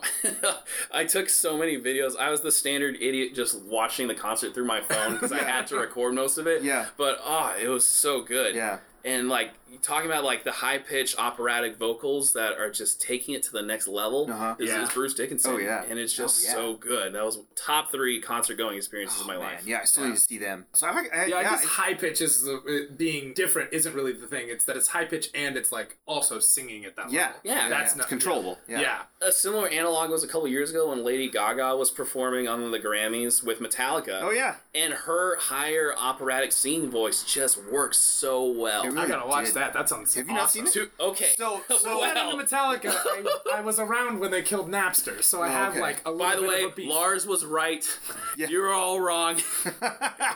Saint Anger still kind of sucks, but I appreciate it on an emotional level. They played Frantic on the radio yesterday, and I'm like, oh, this is dumb. I'm gonna see how long I can listen to this. And like 30 seconds in, I'm like, I can't stand that snare drum anymore. Nope. And As the someone, recording quality was fucking someone terrible. now trained in appreciating mental health and Yeah. understanding what that took from them, from repressed anger and just total resentment for 20 years, and how it got them to heal and move on, I can appreciate it. I don't I dug like the documentary, it, but I yeah. appreciate it. yeah. But yeah, 20 no, years it- is a little long, And but you know, speaking okay. of the Grammys, that was a huge problem because James Hetfield, the lead singer's mic cut out live. Yeah. So he like flipped out on stage, but Lady Gaga kind of like ran over with her mic and they were dual singing, but they had an audio file of them during the practice. Rehearsal was- So if you hear rehearsal, it is so on point. It's crazy good. We'll It pull is that so up too. good. We got a list of stuff we'll listen to. Okay, Brian. So I've seen. Hold on, I've seen Coheed like 4 or 5 times now. Or this. Yeah, still important. The Very first important. time, I think it was with Fall of Troy in Bakersfield, and it was cool because it was a smaller So venue. jealous. Yeah, and it was right when Burning Star 4 came out. So they played Welcome Home, and they finished off with The Willing Well? Oh, yeah. Final Cut? Yeah, Final Cut, which is, they jammed out, did So the drum good. solo. Not as long one as the DVD, but still great. Yeah, I mean, Right, because you got to yeah. Yeah, second show I've seen him at was they toured with Avenged Sevenfold, and it was the weirdest lineup. Saw him at Bakersfield, the convention center. They didn't play Rabobank; they played next door at the convention center, and it was weird because you had all these like bro metalhead dudes, Yeah. Right. and then Coheed's fans, Yeah. and it was very split. And it was a co-headlining tour, so it was just them two. Yeah. No, that's weird. Yeah, so like intermingle. every other Yeah. show, they'd switch off playing first or second. So our show, Coheed played first. They put on a great show like always, and then Avenged Sevenfold came on. It was just such a weird vibe. I don't like Avenged anyways, but yeah. I appreciate him. Oh. Sinister Gates is a killer guitarist, Yeah. and let me just say, like, I think that Avenged Sevenfold really encapsulates that Spinal Tap of D minor is the saddest of all keys, so they play every single song in D minor. Every solo sounds the Every same. single album. Yeah. I'm so Who sick needs a of 4-chord D minor. song when you can just stay in a key? Yeah. Yeah. Yeah. I mean, they crushed that key. It was great. Yeah. It's so good. No, the the songs guitar were works great, impeccable. yeah, The yeah. vocals, I drums. was a fan of their early albums, but when they got poppy. But Gotcha. I also saw Coheed open up for Slipknot. Neat. Wow. It I was remember when you went to that. it was Coheed and Cambria, Trivium, Oh. and Slip. But Oh, Trivium I'm getting opened. into Trivium now too. Oh, now I I think about love it, they're Trivium. so good. Oh, yeah, I've their listened to them cover since of Master 04. of Puppets great. is one of the best covers I've ever Yeah, heard. that whole album of the Carrick remakes Master Puppets. yeah, oh, it's so good. Anyways, Sorry, we're going off on tangents yeah, left and but right. so it was Welcome Trivium. to Sneaky Geek. Yeah, Yeah, it's a pleasure, gents. yeah. So basically, at Trivium, kind of a thrashy metal band, opened first, and then it was Coheed and Cambria. They played most of their heavy stuff, but it still wasn't heavy enough for that crowd. Mm-hmm. And people were throwing all sorts of shitty, Aw, just stuff on stage, hitting the band members as they were playing, and like they opened up with Welcome Home, which was cool. But then like they went to like Blood Red Summer. They should and appreciate the fact that they get to calm down after thrash metal. No, not really. oh, once That's you're not how amped that up, show you gotta works. keep going. God, no, yeah. So like they put on My a neck great will need show. a break, okay? No, it won't. You're doing it wrong, man. I've been And in then- car accidents. And then Slipknot played. All 3 bands put on a hell of a good show, but it was just such a weird lineup. Yeah, they're on their own for Yeah. sure. Coheed and Cambria. Yeah, and then I ended up seeing Coheed at Warped Tour when they played, which was a cool year because it was like Ooh. it was a heavy year. So it was Killswitch Engage, Coheed, Avenged Sevenfold played, As I Lay Dying, Pennywise was playing that year. It was a solid year. Yeah, and then I think because I was supposed to meet up with you at the last show at the Palladium when they were doing Neverender 4, Yeah. and then you got the fancy VIP package. Yes, I didn't and get I to was- meet the band, but I got Yeah. to get in early and get prime seats. Yeah. And what a great show. Yeah, it was good. It was good. And then they ended up with a little like a best of like 3-song finisher afterwards. They played some of the newer songs. Island, one of my favorite songs off that. Yes, they did play Island. Yeah, so good. Just in terms of concert going experience, what I love about the Coheed audience is that we're there for the music, but we're also kind of tied by this really nerdy concept. Yeah. So in terms of other concert goers, I feel like I had one of the more positive experiences. Yeah. Sometimes, a mosh gets started, but if anyone looks like they're hurt or someone's in danger or falling down, people will jump in and help pick you up. That's Like, you know what? That's there's a very positive. That's pretty common for any metal show. Really? Yeah. I feel like I've been to a couple where it was just like kill or be killed. Oh man. But every time I've gone to Coheed and I was ever involved near a mosh, like it was just really, it was really cool. really yeah. good. Yeah. All right, well. Anyways, What sort of music are you working on right now? Any new songs come out that you've been like super jamming to, or what any are new we albums listening out? to? Yeah, Dave Matthews Band's new album is really good. Is it? Oh, it's really. I don't know why I'm surprised. The guy can jam. I just have only heard I've heard a lot of Dave Matthews Band, but like I've also heard the song Superman like 18 different ways. Superman. I am no Superman. Oh, because there's like 18 different versions of that freaking song. And of course I had like all of his concerts on my iTunes, so like it kept coming up and I was like, I am so tired of this song. Yeah. Of course it would always be a different version and I'd be like, I thought I blocked it from being played. Nope, you blocked concert A when this one's concert Anyway, 17. Dave Matthews So Band. so Dave Matthews Band a little bit, because I'm a huge fan of the drummer. Oh yeah? Carter Beauford. Fantastic. And I just found out he's an occupational therapist. No way. Like licensed from like way back in the day. Yeah. That's cool. Yeah, had no idea. Wow. And then Lamb of God just put out a covers album of a bunch of like my answer to this is hardcore gonna be so wimpy. Carry on. But they went they put the album out under their original band name, which is Burn the Priest. Oh wow. Yeah. There was some really cool songs on there, cool covers. There's some there might be some current events. Yeah. Yeah. Anyway, brewing about. But yeah, so like I've been listening to those two, like two completely different stuff, but that's how I am with my music. Just like me, super ADD. Yeah. All right. I'm sure there's and more, what anything geeky that you've been into lately? Dude. So there's an X-Men event going on right now called Extermination. Yeah. It is freaking solid, and they just killed off a major character, and then there's a bunch of time travel stuff they're trying to fix because it's been kind of wonky lately, very timey-wimey. All right. But it's really good. Okay. So yeah. Interesting. Yeah. Right on. What about you, Bryce? What do you got going on? Okay, musically, today, it was yesterday, I was at the bank, and my banker, I say my banker, this guy who's been at every branch I've ever, frequented, my buddy Pat, he walked up to see how things were going, and I told him, so he helped me with my little, transaction real quick, and then I was like, you going to any concerts lately? Because this dude's always going to concerts. Yeah. And he was like, oh yeah, I'm seeing Death Cab up at Berkeley.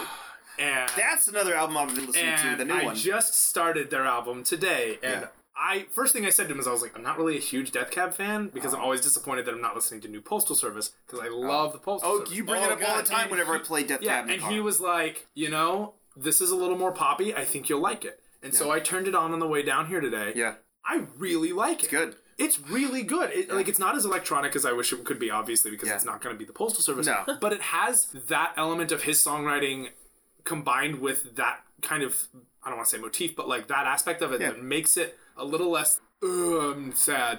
But yeah, Death Cab for Cusie's new album it's really good. is really solid. Yeah. Like, I didn't get through the whole thing. I need to do some more listens. Because I realized I probably should listen to some Coheed on the way down here. But yeah, I really dug it. It's so far it's been really good. Other than that, musically, I recently made a feel good playlist, so I've been listening to a lot of like Cat Stevens. That's weird. right now. Dude. How does that make you feel good? I like simple folky music. I'm so glad you brought that up because I've been listening to a lot more like OG Death Cab and Postal Service all over again. Yeah. I feel like after Tommy, he posted about the album coming out the other week. I was like, Tommy's a big fan. There's some great songs that I haven't thought about in a while, and I went back to some, and like I actually got to see the Postal Service when they reunited years ago. No way! Yeah, their second show back was in Davis. Oh, snap. And it was that would be their crowd. So it was so good. Oh my god. Bicycle ride speaking weirdos. Hey man, it's a very practical form of transportation. Very green. Careful, man. It might tell you to kill people. You can't trust those 10 speeds. No, but oh my god, it was such a great show. And talk about, when I was thinking of earlier, the Amory Wars is over, it's never gonna come back. Oh wait, 5 years later, we're going back. Thinking about Postal Service, they were a one and done years ago. Like, they're never coming back, right? No, they can come back. And it was just the greatest. And they were interviewed on Stephen Colbert's show at the time. They're like, so, you guys made this album called Give Up, and you gave up. Any chance you're going to keep going? And then they just kind of looked at each other like, nah. And then they're just back to it again. Yeah. Oh, that's hilarious. Cool. So I do have to listen to the new album. I'm so glad you brought it. It's really good. Yeah. And then geek-wise, I've been working on Maximum Carnage. I finally found a stride in my reading of it because it's a long. There's a lot. It's dialogue heavy. It's dialogue heavy, and a lot happens. But in the rehash of that, I wouldn't say rehash, but when they revisit some of those old bad guys in another Carnage storyline that happened back in 2010, I was like, I'm gonna just read this because I don't know that I can. It helps read give you backstory. Maximum Carnage. So I get through, and he's like, oh yeah, last time I saw him was the Massacre. And I went, the Massacre? We're calling it the Massacre? Yeah, because that's how... I'm going back. So I picked the Maximum Carnage. There hasn't really been a Marvel comic that bloody and violent since that Even when they brought back Carnage back in 2016-17, They did like a little short run, maybe like 12 issues or something like that. Yeah. And I remember reading it going, I know that this is Carnage and I know you're going for violence, but you're still not there. You're still not there yet. You're still not really, he's not scaring me, you know? And so like reading something referred to as the Massacre, I was like, oh, we're going to go to the 90s with pouches and allowable deaths. I'm excited. Wow. So I'm going back, I'm reading that, and then I started grad school. So So I'm reading a lot. So I started grad school, so I am reading a ton of not geeky things and instead reading nerdy things like How to Research and Noam Chomsky and all of these other linguistic things that are kind of occupying all my time. Yeah. But when I'm not doing that and playing this game called Gravity Rush on PlayStation 4, and at any point you can float into having no gravity and then decide where gravity is. Oh, And interesting. It's a total JRPG. Like some of the tasks you have, you're like, oh my god, this would never happen in an American studio. Like this is just ridiculous. And it's like, oh, you got a side quest. You have to make some money to help this house you destroyed. Okay, makes sense. Your side quest is to become a maid. Here's your maid outfit. I'm like, this is so Japanese. But it is like the gameplay on its own is fantastic, and the storyline is really kind of a slow burner. But I've been really digging it. Yeah. So when I'm not sleeping on Brian's floor, going to Cal State Fullerton in the day and crying in the library, those are the two geeky things I've been doing. Nice. Yeah. So- Sounds about right for grad school. Yep. Yeah. Yeah. You know, speaking of upcoming nerdy things, I'm glad you mentioned Venom, and especially, like, Carnage, because those were, like, my two favorite Marvel villains just growing up. Like, Oh, the new love Venom them book has been so much. amazing. And now I'm really worried that this movie is going to either ruin Venom and then potentially already ruin Carnage if they bring him in too early. Yeah. Right. I could see them hinting at it. If they're smart, they'll only hint at it. But yeah, I mean, we're all I think on the fence, but that second trailer did look more promising. Better. Although, did you see the original designer of Venom's video where he was like, "Here's what we need to fix here"? God, that guy's a moron. That looked horrible. You didn't like it? That looks so terrible. Yeah, that's what I thought. Thank you, Miron. I wasn't impressed at all. I liked the idea. And I get it, it's a teaser trailer and you don't want to show a whole lot, but that was, even then, I was like, I don't even know what this is. Wait a minute. Are you talking about the video where he went in and readjusted Venom's face? Is that what you guys are talking about? Yeah, that's what I'm talking about. You didn't okay, so there was a video. I hated that. Oh my I thought we were talking about like the where the first creator initial of Venom, teaser trailer. the guy who created Venom, the concept, the character, went through on his Wacom tablet and like adjusted Venom, made his eyes a little bit closer together, fixed his teeth. I didn't like everything about it, but I did like that he made it. He like brought the teeth a little bit more varied. It wasn't super far out, so that you could see that Venom could close his mouth. Yeah. So I felt like it had some benefits to it, but it's I need to check that out then. Yeah. It kind of looked like they made eyebrows using his eye, which looked really odd to me. It just wasn't for me personally. But I love, did you see the other one where they were putting, like, blue eyes onto Venom's face? I think you and I are talking about a completely different video. This is another meme. I've seen a picture where people are like, yeah. look how scary Venom actually is with real eyes. And they put blue eyes over the white, and it's so funny. It's weird, It's the greatest thing you'll ever look at. Yeah. Yeah. Well, we'll find out how Venom goes, and I'm sure we'll talk about it. Because what if they do so bad a job, we never even get to see Carnage, like how they screwed up Amazing Spider-Man 2, so we never actually get to see the Sinister Six. So I was waiting so long for that. Yeah. And the Sinister Six, though, new Spider-Man game coming out this week. Yeah, it is. I played the demo at Comic-Con. Oh, I've heard so many good reviews. You remember Spider-Man 2 for the PlayStation 2? Yeah. Imagine somebody took that and said, let's just improve everything on this already fantastic game. Yeah. That's what I like to hear, man. Yeah. Dude, and like, you know how like It's in original solid. Spider-Man, you shoot a web up and there's no building, but you can still go. Yeah. Not with this one. Yeah. In this...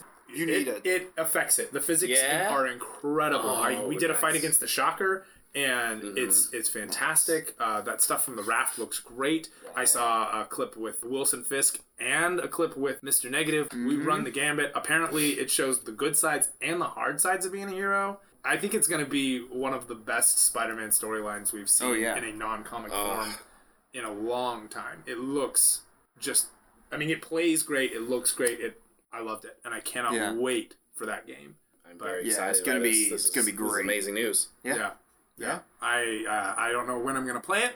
Probably between crying and sitting in the library, but In between years 1 and 3.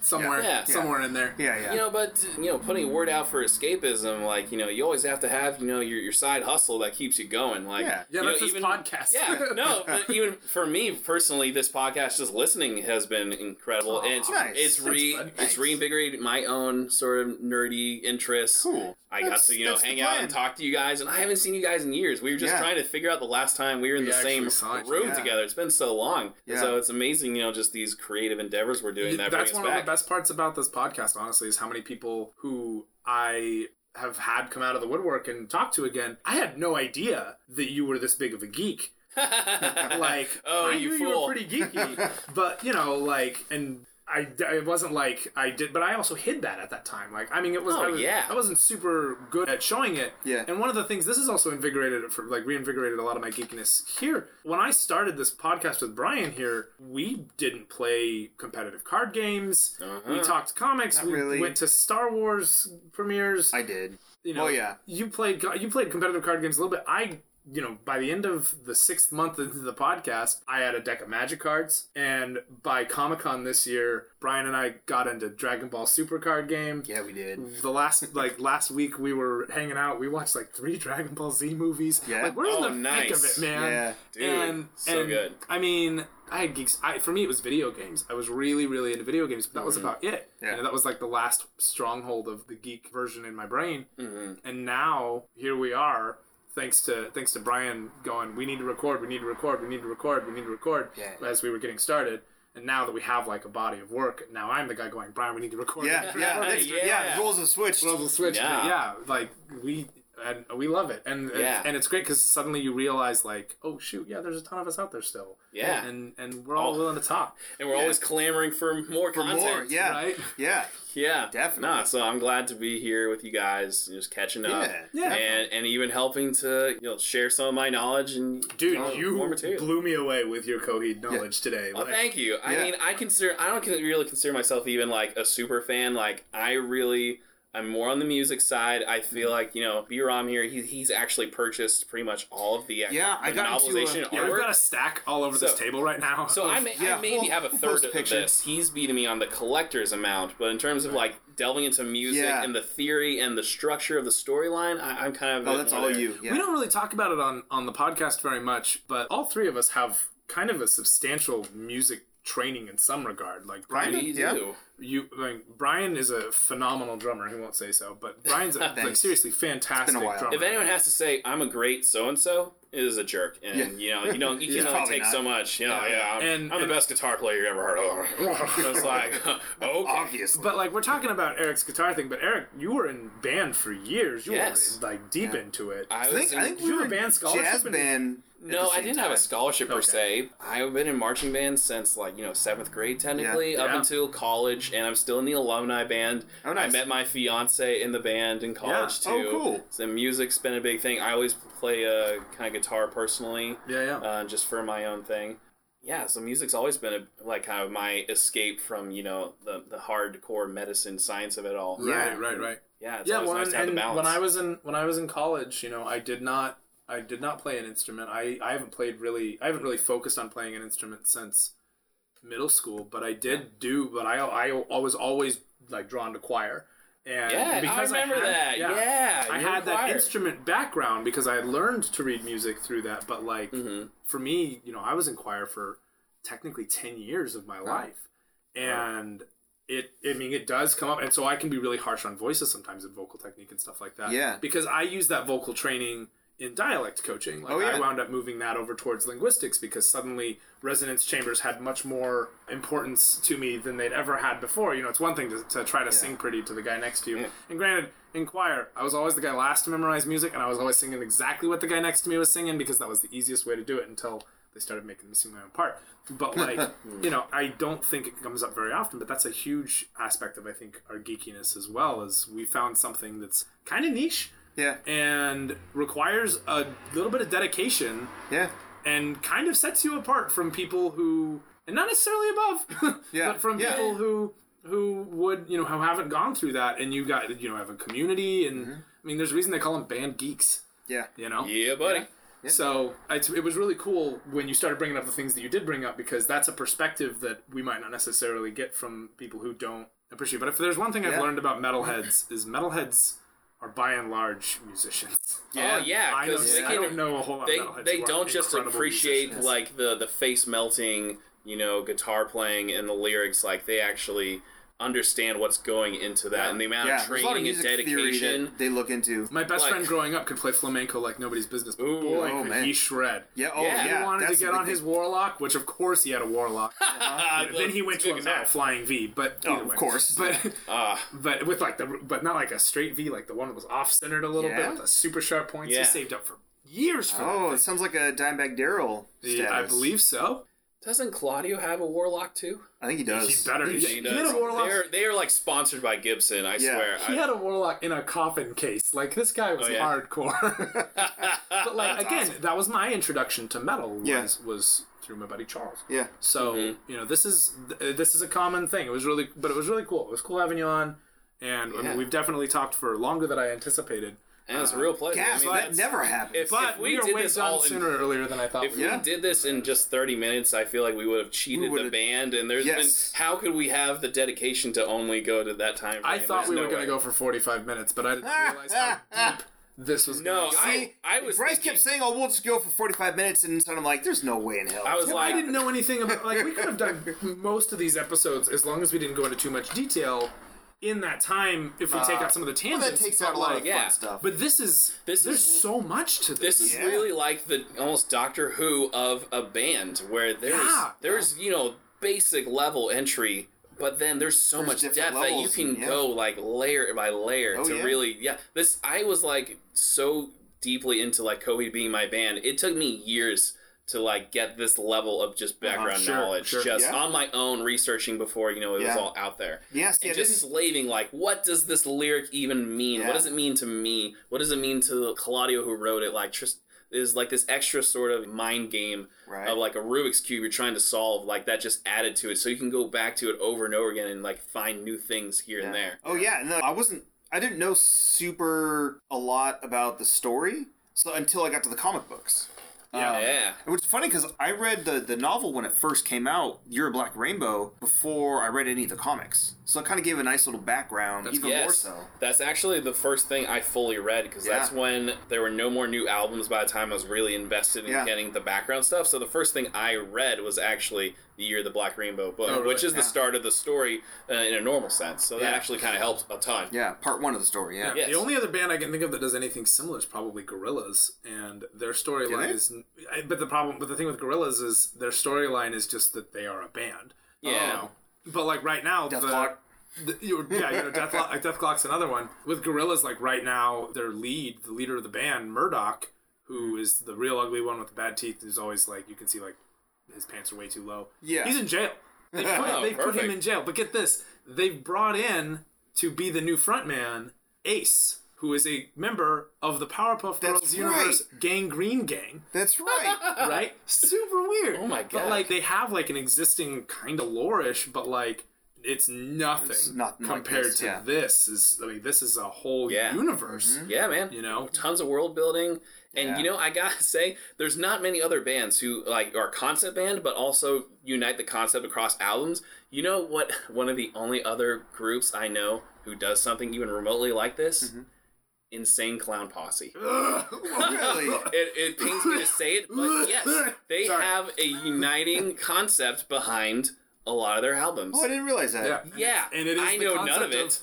Magnets, right? How do they work? Honestly, my loathing and hatred of Insane Clown Posse is part of the reason why I haven't gotten in. I've never really given Pennywise a shot. Because the idea of the clown motif? Because the clown motif. What? No, they're so different. What are you doing to yourself? What? Because I'm like, Pennywise, clowns, nope. And then like I just never got into them because I was like, no more clowns. No clowns. Clowns and music are dumb. You know why I also never listened to Pennywise? Is because the movie It terrified me so much that I couldn't associate a band with Pennywise. I was just talking to somebody about how like not scary the original movie It actually is. Like, no, it's still terrifying to me. Really? It is so ingrained in I watched it way too young. Even with for that too much. bicycle scene at the end? No, it's terrifying. I don't think I've ever seen it. Oh, you're Really? lucky then. That's No. Scary movies aren't my thing. Yeah. Horror movies All aren't. right, we need to go. All right. We could talk forever and just keep recording, but Thank you guys so much for listening to us today. Thank you, Eric. Yes. Coming on. That was awesome. So glad to be here, guys. Yeah. Yeah, super. We'll do this super again cool. Let's do this sometime. again sometime. Yeah, and the many times that I'm here in the OC when you all are in the OC. Yeah. You're in Vegas. We like Vegas. Vegas is I'm fun. there this weekend. You definitely come by. I mean, I'm going to be out of town doing my auditions until November, and then I'll be interviewing. But, Please, our recording schedule's terrible. come February onward, it's going to be a cakewalk, hopefully. Yeah. We'll just see how your fiance feels about that while you're, planning a wedding. She's fine. She's got it planned. Well, I just have to show up and I'm the hero. Like, I have so little responsibility. Oh man. We're leaving that in. All right. Please, or make it an Easter egg. I don't care. All right. I will. We'll figure it out. Figure it out. We'll do it live. All right. Yeah. Fuck it, we'll do it live. Bye, everybody. Bye. See you guys. Bye, guys.